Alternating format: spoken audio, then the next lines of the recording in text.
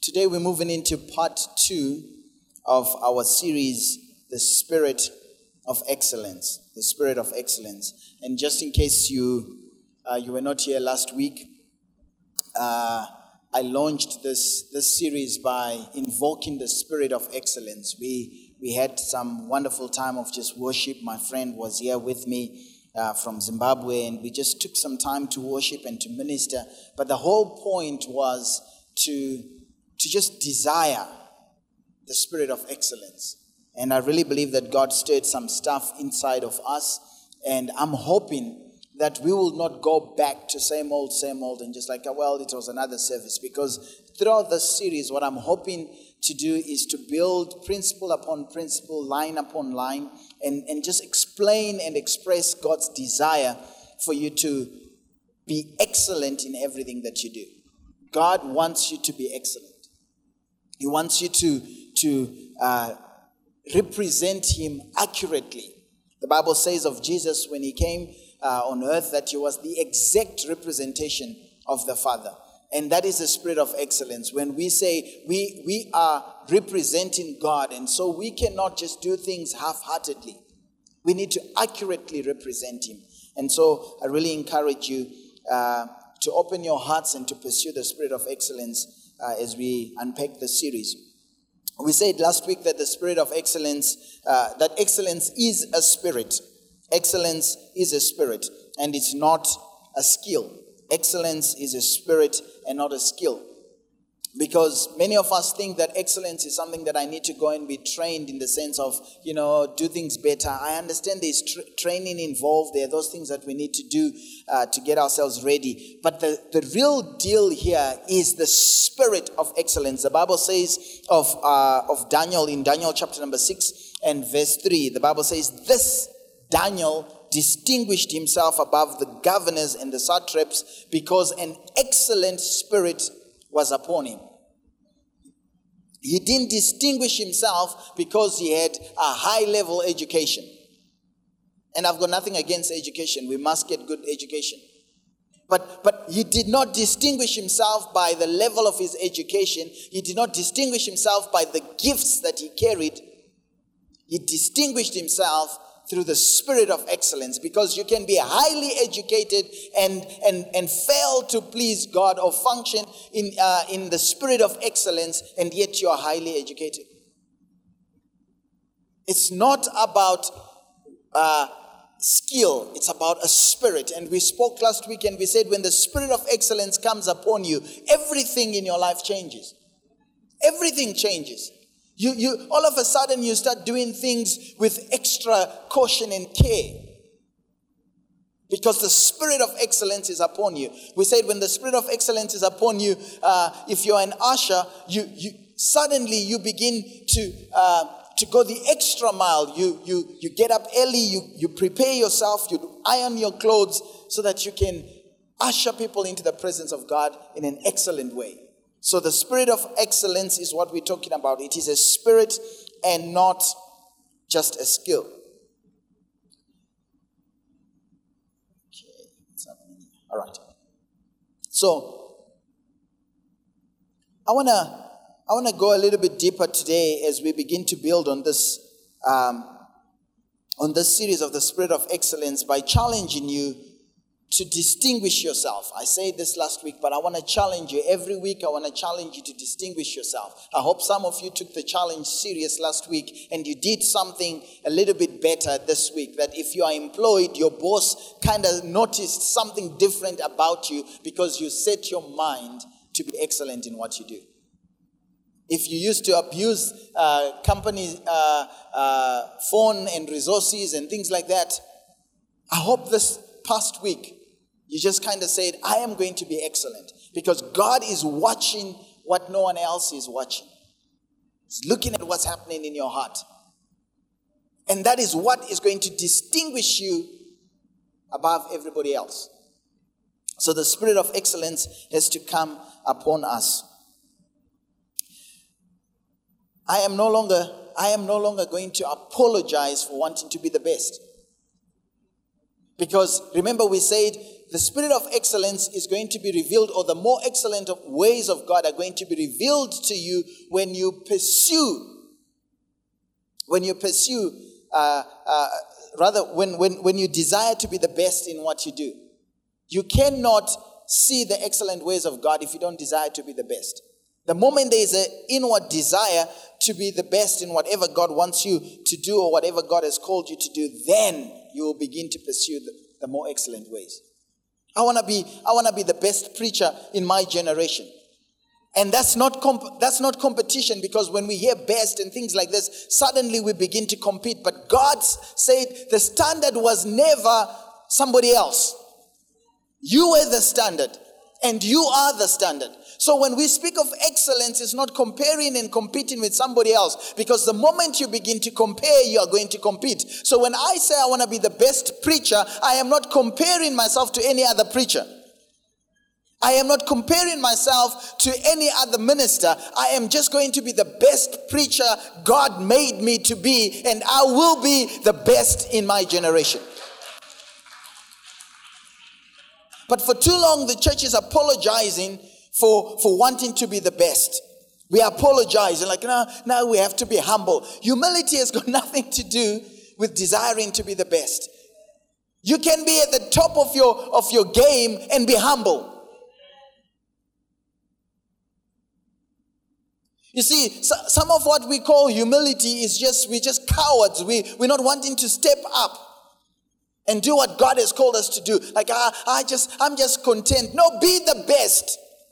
And I said it doesn't matter what you're called to do. If you are the caretaker and you're cleaning toilets and things like that, do it to the best of your ability. That's the spirit of excellence. So the spirit of excellence is going to distinguish us from the rest. But it is not competitive. So I put it up this way. The spirit of excellence is distinctive but not competitive. Because when we say I want to be the best, people think, here comes a downfall. Oh, pride is coming in now. No. Be the best because God wants you to be the best. Be the best and remain humble. Not a problem. All right, this brings me to the main point, my main message. Today I want to talk about discovering excellence, discovering the excellence that is within. Discovering the excellence that is within. The excellence that we're talking about is inside of you. It's already inside of you. God fearfully and wonderfully made you, and He made sure that you have everything you require to be excellent. So excellence is inside of you. You don't have to be looking or chasing for excellence from the things outside of you. We're not looking outside for excellence. We're looking inside. The Spirit of Christ that is in us will produce excellence in our lives. I want to read a portion of Scripture, familiar portion of Scripture, but I want you to hear what the Spirit is saying through the Scripture. I'm going to highlight a few things that maybe you have never thought of them that way. So don't switch off because you've heard about the talents many times. Matthew chapter number 25 and verse 14. For the kingdom of heaven is like a man traveling to a far country, who called his servants and delivered his goods to them. He called his servants. You and I are called to be the servants of the Most High. So the call for us to come out tonight to be trained and to discover where we can serve in the house is not a word of truth call. It's a God-given call. God has called you to be His servant. If you're not serving, it's simply because you are hardening your heart towards what God has called you to do. You're already called. Like, I don't know what I'm called to do. No, He called you to serve. Start there. Pastor, I don't know what I'm called to do. You're called to serve. Start serving somewhere and you'll discover purpose while you're serving Him. Way too many people are spending time in a locker, in a prayer room, in a closet, trying to find the will and the purposes of God. And God is saying, just serve me. And you'll discover purpose as you serve me. I hope that encourages you to turn out tonight. Yeah. So, who called his own servants. You don't call someone servants, he called his own servants. And I can tell you now, I'm not a prophet, but I can tell you that now that his servants will show up tonight. I can tell you. I've pastored this church for a long time, and I know that there are some people that are just like, oh, well, it doesn't matter. Just ignore that part of the service. I know that. But those are not called to serve him. Those who are called to serve him have heard the call. And I know they will show up. There are some people that even if they are not sitting here, if they get the message later, I know they will show up. Because they are his servants. They have dedicated their lives to serve the Lord. And yet there are some people that are like, well, move on, Pastor. We just want to hear what's coming next. Because you are not his own servants. You are still serving other things. But his servants will hear the call. So he called his own servants. And to one he gave 5 talents. To another he gave 2. To another he gave 1. To each according to his own ability. And immediately he went on a journey. Then he who had received the 5 talents went and traded with them and made another 5 talents. And likewise, he who had received 2 gained 2 more also. But he who received 1 went and dug in the ground and hid his Lord's money. After a long time, the Lord of those servants came and settled the accounts with them.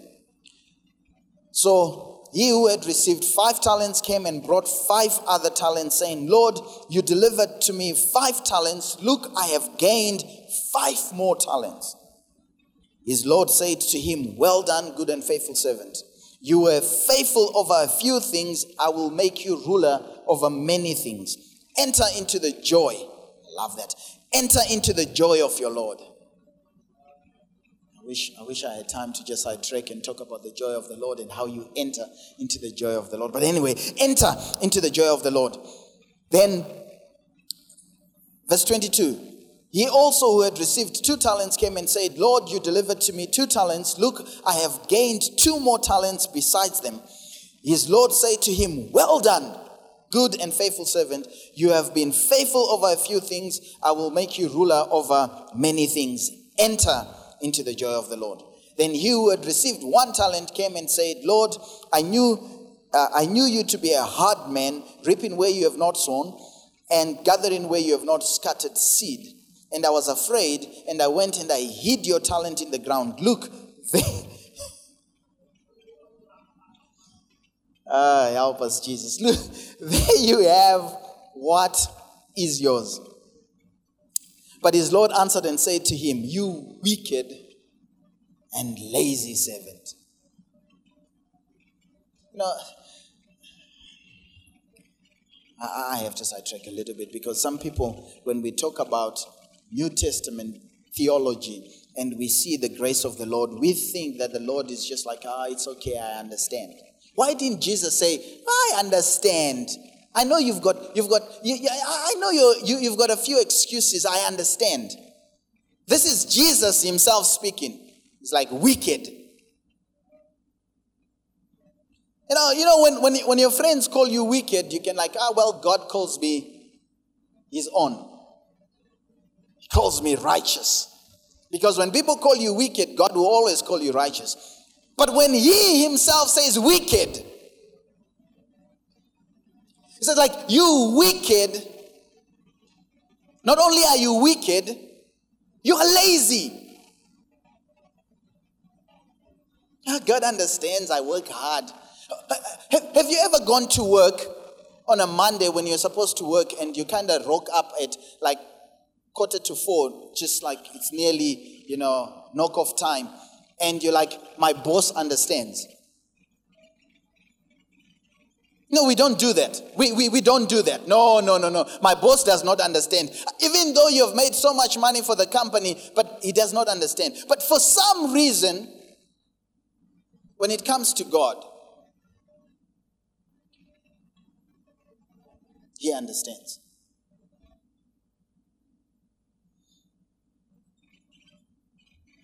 Oh, no, God understands. Pastor, Sunday is my only day off. Now you are saying we must come tonight. Like once a month. Once a month at night. Just come out tonight. Oh, no. Oh, Pastor, you don't understand. You don't understand. I've got a hard week. How about saying I want to please God and I'm going to go tell my boss tomorrow I am not coming to work because, I went to church on Sunday. No, you don't do that. You don't even think of it because you know that your boss won't understand. But somehow, deep down in our hearts, we have convinced ourselves that to be Christian is licensed to be lazy because God's grace is sufficient. Now, I'm preaching better than you saying amen because some of you, thank you. Some of you have convinced yourselves that it's okay. God understands. I can be lazy. I can do nothing. I've been saved for 70 years. And it's okay. God understands if I do nothing. I'm not sure that when you stand before him, he's going to say, I understand. He might say, you wicked and lazy servant. I'm not even going to go to what he says after this because there's a whole lot of theological debate about that. But I'm still of the opinion that you might make heaven, as Paul says. But let's say you lazy servant. I invested so much. I poured out my life for you and expected you to make a difference on the earth. And you are coming to heaven without doing anything. You wicked and lazy servant. All right.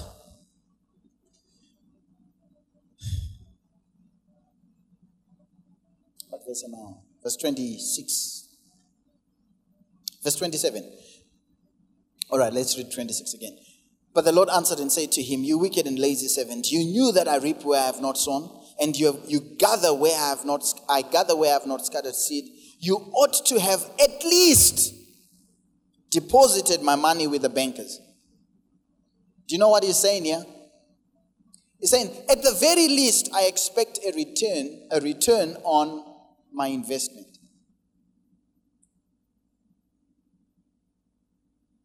It's like the cup that you just partook of. He says, at the very least, you don't have to be a phenomenal Christian. You don't have to be a remarkable servant. But at the very least, there has to be some return. He says, why didn't you at least go to the bankers? And because you knew that so why didn't you deposit my money with the bankers? And at my coming, I would have received back on my own interest.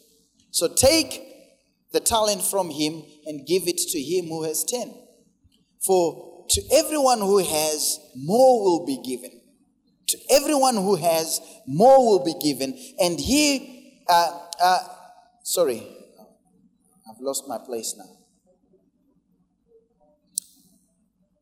To everyone who has, more will be given, and he will have abundance. But from him who does not have, even what he has will be taken away. And then verse 30. The theologians can debate about this. It says, and cast this wicked, lazy, unprofitable servant into utter darkness. There will be weeping and gnashing of teeth. Father, give us understanding of these scriptures in Jesus' name. Amen. I want you to notice, I just have a few points that I want to highlight quickly. I want you to notice from the scripture that God will give you specific talents according to your ability.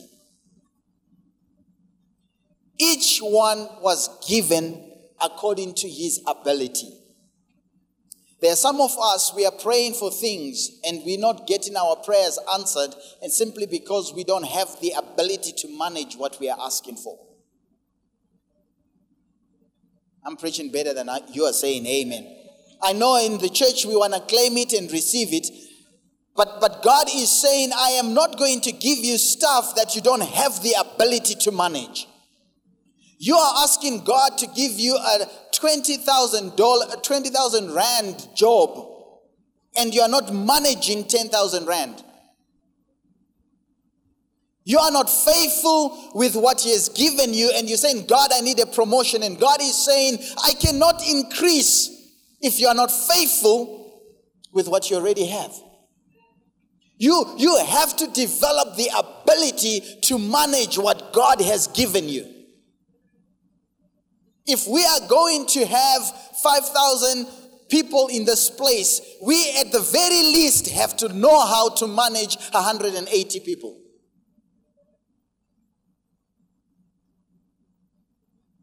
That's the way the kingdom of God works. He gives according to your ability. You can pray until you become blue, but if you don't increase your capacity, if you don't increase your ability, God is like, I'm not going to give you this. It will destroy you. Only the devil will give you things that you're not ready to handle, because the chief aim of the enemy is to steal, to kill, and destroy you. So if he gives you a Ferrari at age 14 and it's going to end up with your death, he will give it to you. And you're like, oh, I've got my Ferrari, and you speed in and you die and he wins. It's like, yeah, that's why I gave it to you. But a good father will say, you are not able to control your speed on a bicycle. Why should I give you a Ferrari? Because what you're failing to manage on this level, if we multiply it, it will kill you. Oh God, I want to be a man of influence. I want to be out there. If you are not a man of integrity over just your family, if we make you president, it will kill you.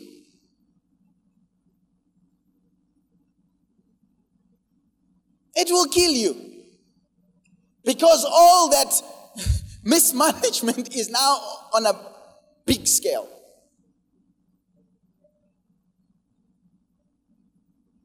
You know, at least when you only had your 100 rand, you're like, hey, I mismanaged my 100 rand, it's finished. But now what if we give you 1 billion rand and say you're supposed to run the nation? Here is 1 billion rand. This is your budget. You could not budget over 1 rand. You could not budget 10 rand. 1 billion is going to get you confused. It's going to kill you. So God will give you specific talents according to your ability. According to your ability. So God increased my capacity. And how do you do that? You learn to be faithful with what you have. Learn to be faithful with what you have. The Greek word that is used for this word ability is the Greek dunamis. You all know it from the power. He says you shall receive power when the Holy Spirit comes upon you. The same word power is the same word ability, dunamis. And dunamis in the Bible is miraculous power. It is the power of the Holy Spirit. It is the power of the Holy Spirit. So the ability that he's talking about is the ability that comes from Him. That's good. God is so good. He's like, I want to bless you, but I'm going to first give you the ability to handle the blessing. It can't get any better than that. That's the grace of God. God says, Justin, you are not able to lead a church. You are not able to lead anyone for that matter. But I am going to put my spirit inside of you. And if you rely on my spirit, that will become the ability to do what I'm asking you to do. So it's never about you. It's about the power of the Holy Spirit that He has invested in you. And we've already labored, last week we labored to prove the fact that the Spirit of God is a spirit of excellence. So if you will allow me this morning, I can substitute and say the Holy Spirit, which is the spirit of excellence, gives you the ability to grow, to multiply, and to increase whatever God has given you. It's God's Spirit. And when God gives the Spirit, He gives without measure. He gives everyone the Spirit. Now, here is what got my attention. He knew that all 3 servants, the master who's representing God, knew that all 3 servants had the gift of the Holy Spirit in them. All 3 servants had what it took or what was required to multiply. All of them. So he then now chooses and he says, well, to this one, I'm just going to give you 1. To you, I'm going to give you 2. And I'm going to give you 5. It's his choice. The spirit that he gave them is the same. And this is what got me. When the one who received 2 multiplied, he produced 2 more, like 100%. This is what I did. The one who received 5 produced 5 more, 100%. The one who received 1, God did not require or ask him to produce 4. He did not ask him or expect him to produce 10. He only expected him to produce 1 more.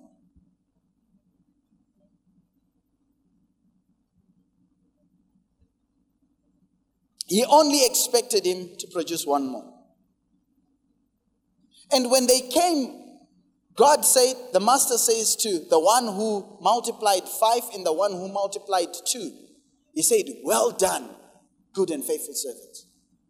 You were faithful with little, I will give you more. Enter into the joy. He said the exact same thing. He didn't say, woo, this one is clever. Can you see? This one produced 10. And this one only produced 4. No, he said the exact same thing because all he wanted was them to do the best with what he had given them. That's all that God wants from you. He's not expecting you. You see, the one who had 2 did not compete with the one who had 5. And that's where we get it wrong. Like, oh, well, I am not as gifted as Pastor Justin. I am not gifted as Sister so-and-so. I'm not gifted as that other person. So I'm just going to do a little bit. No. God is not going to judge you based on another person's gift. I'm preaching better than you saying amen. God is not going to judge you based on another person's gift. He is going to look at the one gift that he gave you. Another might have been given 50 gifts. God expects the one with 50. God bless the one who has been given 50. Because God expects you to use all 50. But if God gave you only 1, rejoice that you have the 1. Stop comparing and competing with the one who's got 5. Because you don't have 5, you only have 1. But what he's expecting is the same from the one with 5, the one with 2, the one with 1. Do your utmost best to multiply that which I've given you.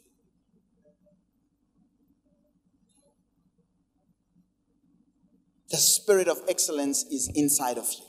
The Spirit of God is inside of you. The ability comes from the same Holy Spirit that is upon you. The Holy Spirit, this is how powerful this understanding is. The same Spirit that raised Christ from the dead is inside of you.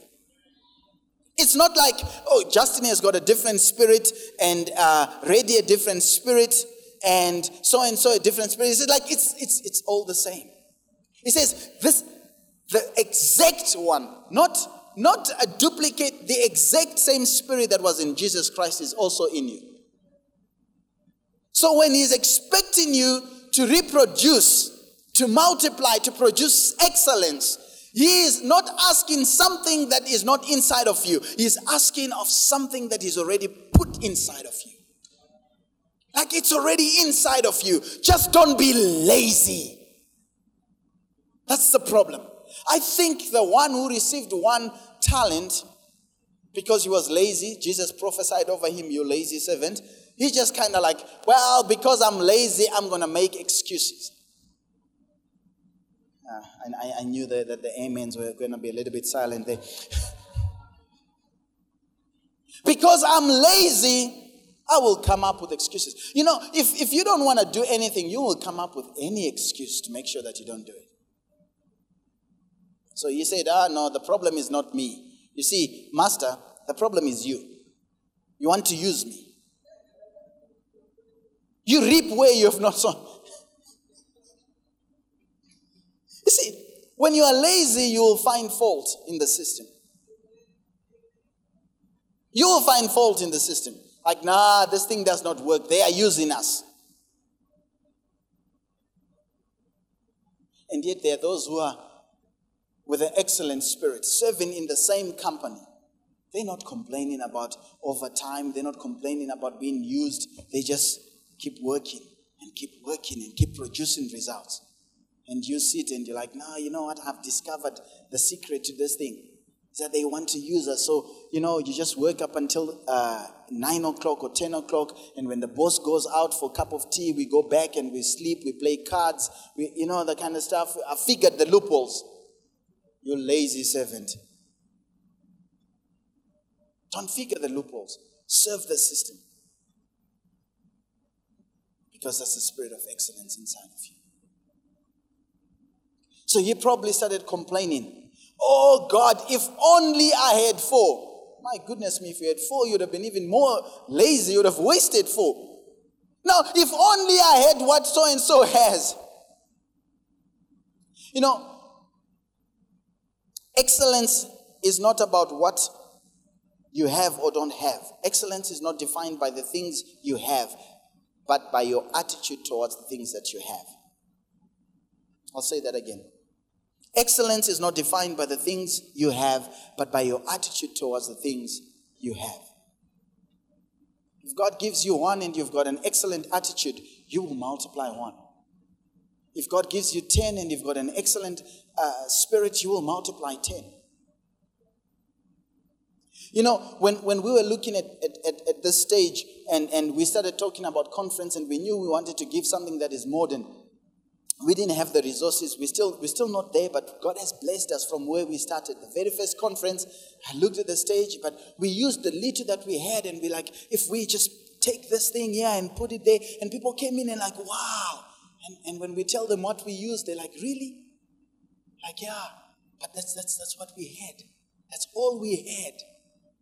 When we started designing this design, we're like, buying a panel like that, a proper digital LED panel to do that is going to cost us an arm and a leg. And we don't have that. So guess what we said? Like, we will use what we have. Buy string.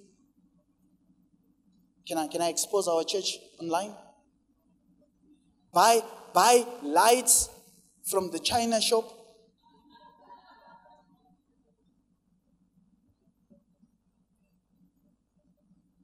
Get a few guys, paint and a brush, paint this thing, do this, and let's make our own.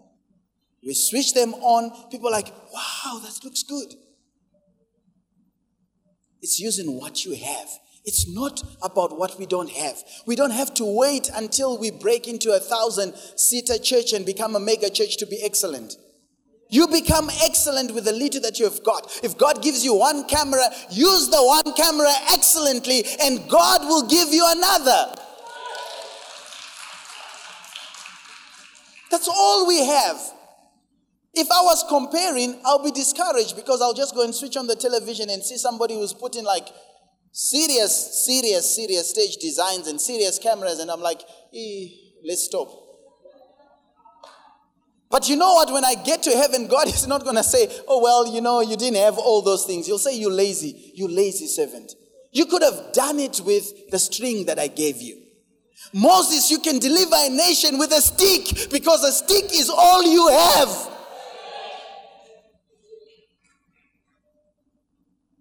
It's what you have and your attitude towards what you have.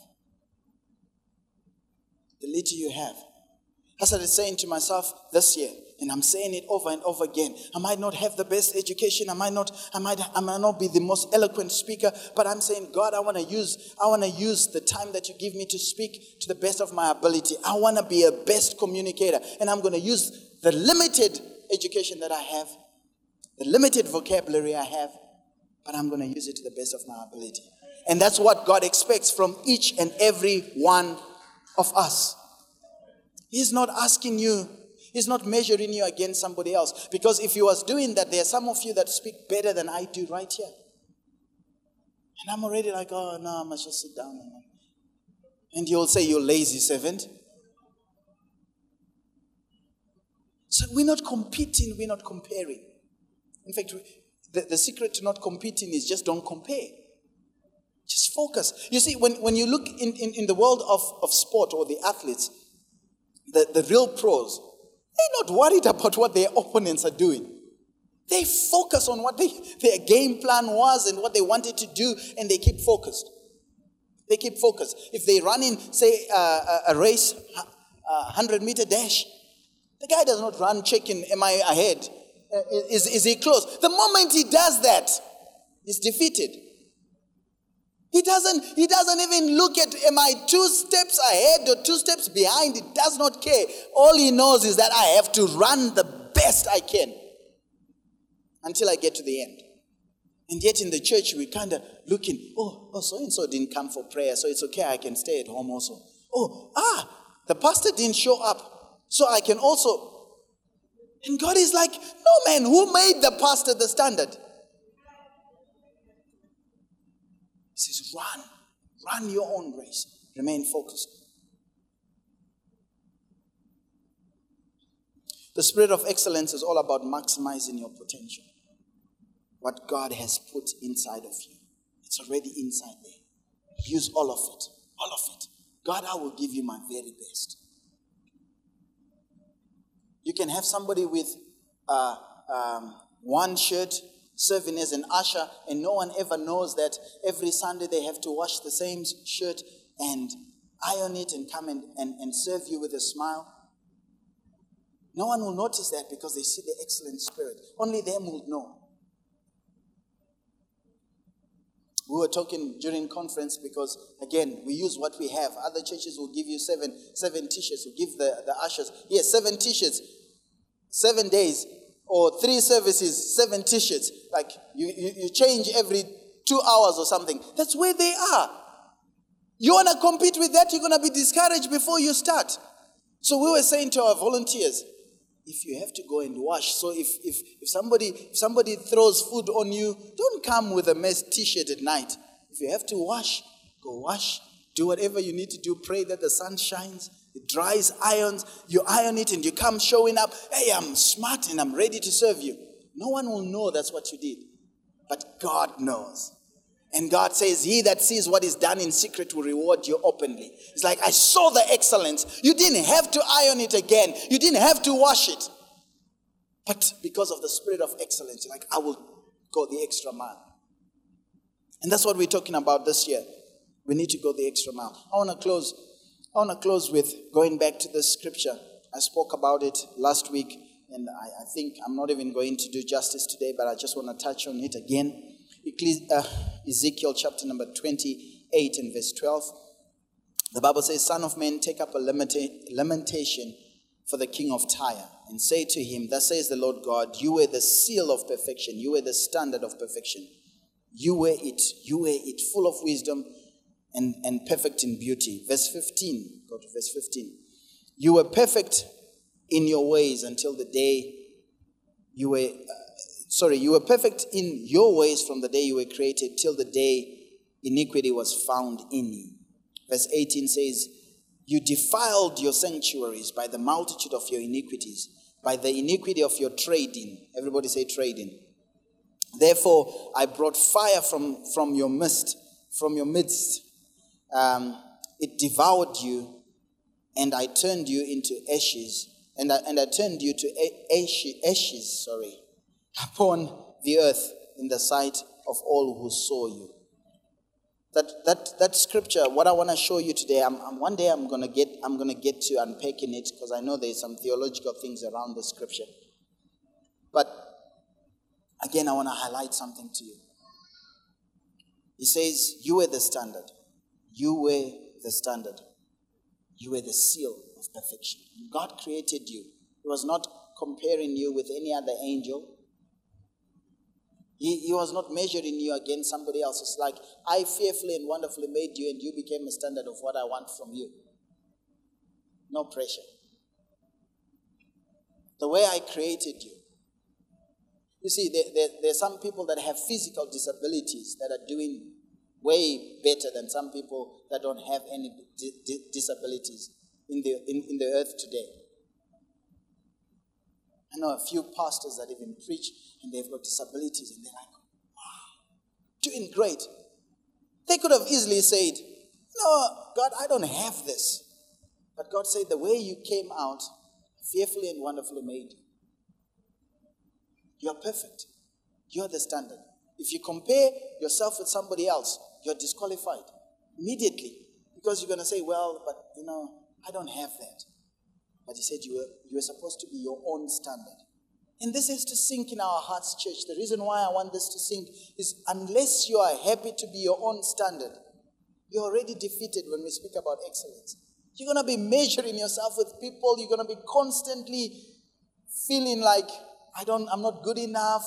This is not working. But when you are your own standard, it liberates you and it frees you to do what God has called you to do. Then he says, the problem is iniquity. Sin came in and the enemy tricked us. We'll talk about that some other time. But I like what verse 18 says, where he says, you defiled your sanctuaries, and he speaks about this aspect of trading. And I want to connect that with the guys that were given talents and they needed to trade. They needed to do business with those talents. You see, excellence on one end for the king of Tyre can bring so much pride. This guy did well. The king of Tyre, when we studied the king of Tyre, at this time he was doing so well. He thought like, geez, no one can be any better than me. And God told him that you've lost it. And he reduced him. So on one end, excellence can puff us up and we start feeling like we are the church. No other church in Port Alfred is good enough. No. That's the moment we do that, comparing, we're going to end up with a superior complex or inferior complex, something like that. The moment you compare, you cannot avoid superiority or inferiority. But if you don't compare at all, you just keep saying, God, I'm glad I can give you my best. So on one end, it can be a trap that you puffed up. On the other end, trading with what God has given you, if you don't do anything with it, you're falling again in another trap where he says, I'm going to take it away from you and you're going to be cast in a fire. So these extremes, we have to manage these extremes as we go for excellence. God, we never want to be so puffed up that we feel like we are it. But again, we don't want to bury our one talent just because we don't have what the other guys have. Excellence is still required from us. So he says to them, take up a lamentation. Take up a lamentation. Lamentation is a passionate expression of grief or sorrow. There has to come a time where it bothers us that we lack excellence. And it must bother us enough that we will lament. We start crying out, God, forgive us. How is it that you are so excellent in all your ways and we just want to be mediocre and average and below standard? And they started crying out. He says, take up a lamentation because of this lack of excellence. Because the standard is dropped, you need to start crying out to God. God.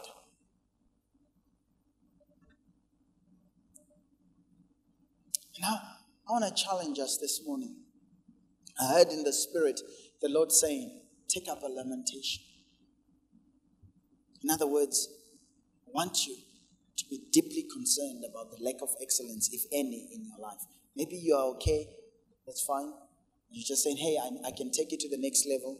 But there are some people that the standard is, you just, whatever happens now. And God says, it should bother you. It should bother you. That's not the way I designed you to do life. You used to pay attention to details in the past, but now it doesn't bother you anymore. You used to try and be a good father, but now whatever happens, God is saying that is not the spirit that I placed in you. There has to be a spirit of excellence where you're like, I'm still going to give you the best shot. I make mistakes as a father, but that I don't throw my hands up and say, God, you understand. No, I have to get up the next day and say, God, let me be a better father today. And keep doing it. Because that's what's going to make a difference. That's what's going to make a difference. Let's stand.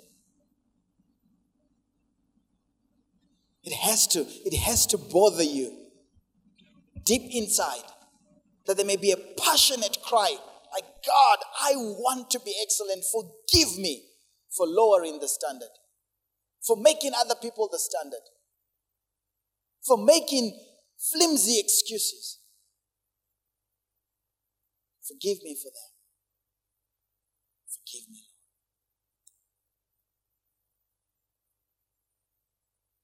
And so, Father, we come before your throne of grace, even now as we stand before you, and just ask that, Lord, you will forgive us. First as individuals and collectively as a church, for not giving you the best, the very best. For not serving you with all our might. For burying our talents, our gifts.